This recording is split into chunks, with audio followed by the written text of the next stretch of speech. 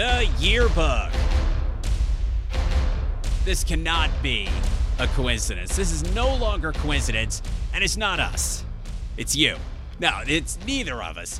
It is every channel and streaming service really has dug up every conceivable pandemic movie and every conceivable outbreak movie ever made, and now they're showing them all. We don't just keep seeing, it's no coincidence that pandemic movies are just all of a sudden magically showing up everywhere at all times of the day. Sportscast, I'm your host, Doug.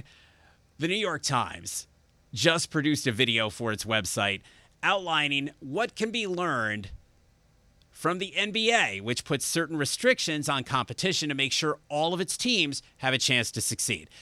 I understand what the Times was saying, and everything in the video is absolutely accurate. This really just comes down to the NBA was not the best example. The presentation points to the NBA's revenue sharing, salary cap, and draft as factors that keep all of the teams, even the low-revenue ones, competitive and in the running. I absolutely believe in salary caps to keep competitive balance, and I want the NBA to retain its salary cap, but unfortunately, the NBA's cap has unintentionally worked against it.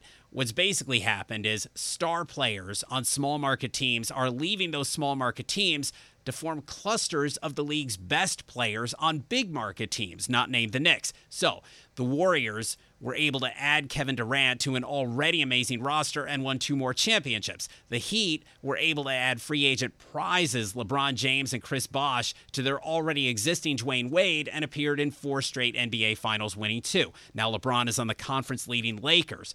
Last year's surprise champion Raptors were the 4th biggest spenders in the league.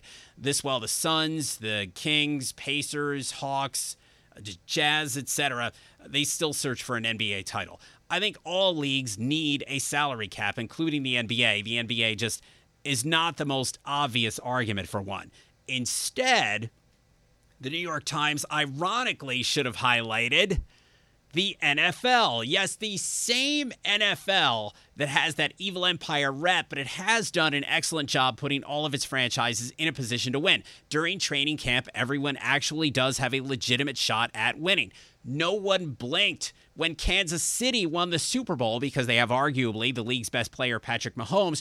But a small market like Kansas City winning a title would be very big news in any other league, and so would the fact that Kansas City can afford arguably the league's best player.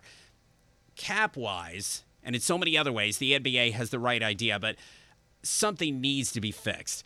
The Times video points out that without a level playing field, basketball would be quote-unquote boring as hell.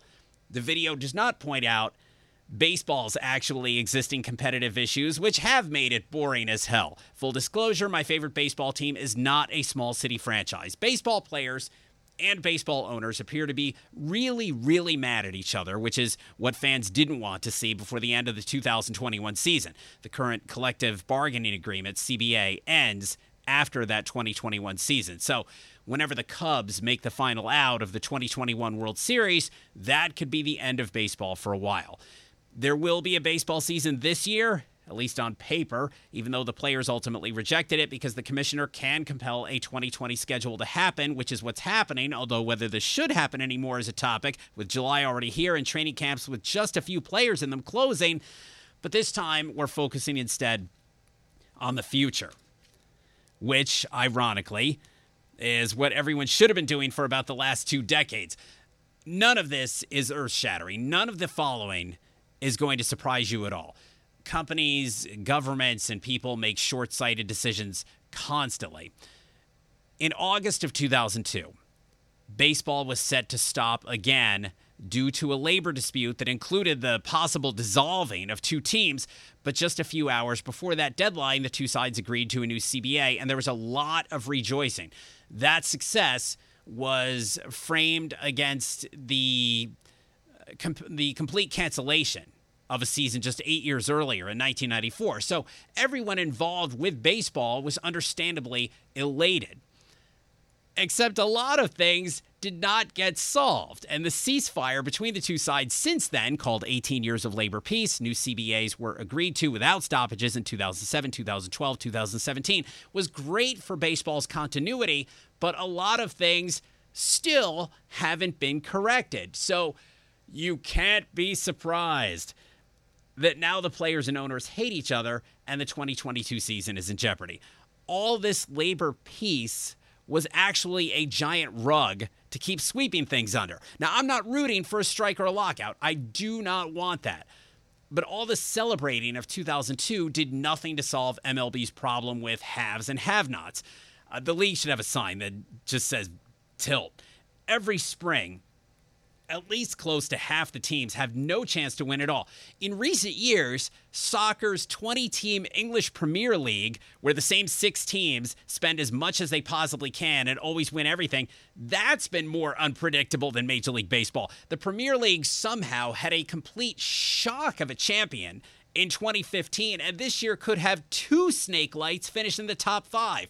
Earlier, I was going to say, whenever the Reds make the final out of the 2021 World Series, but good luck with that. The Reds are a have-not.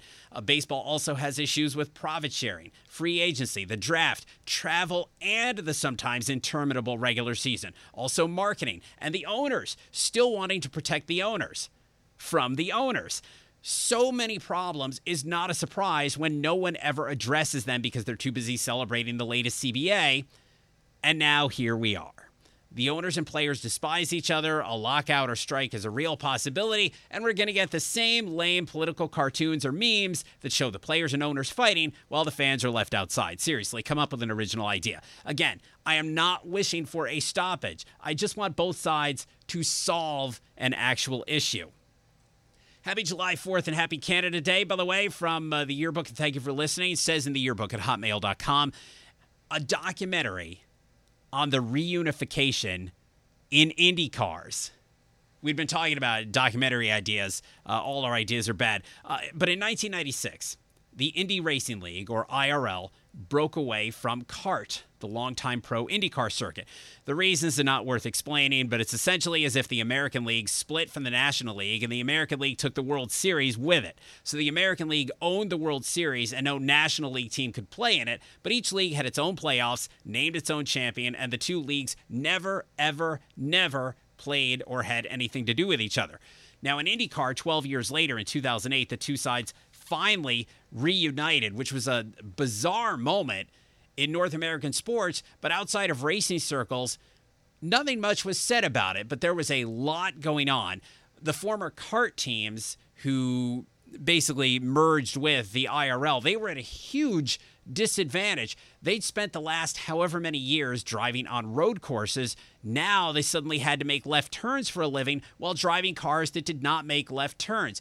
And the damage had been done to the overall sport. By 2008, the Indy 500 and IndyCar were no longer mainstream and still aren't. Was the IndyCar Civil War just what NASCAR needed to boom, or would NASCAR have boomed anyway? How did the former CART drivers feel? Were they treated as second-class citizens? Were they welcomed with open arms? What about the IRL drivers? How did they feel?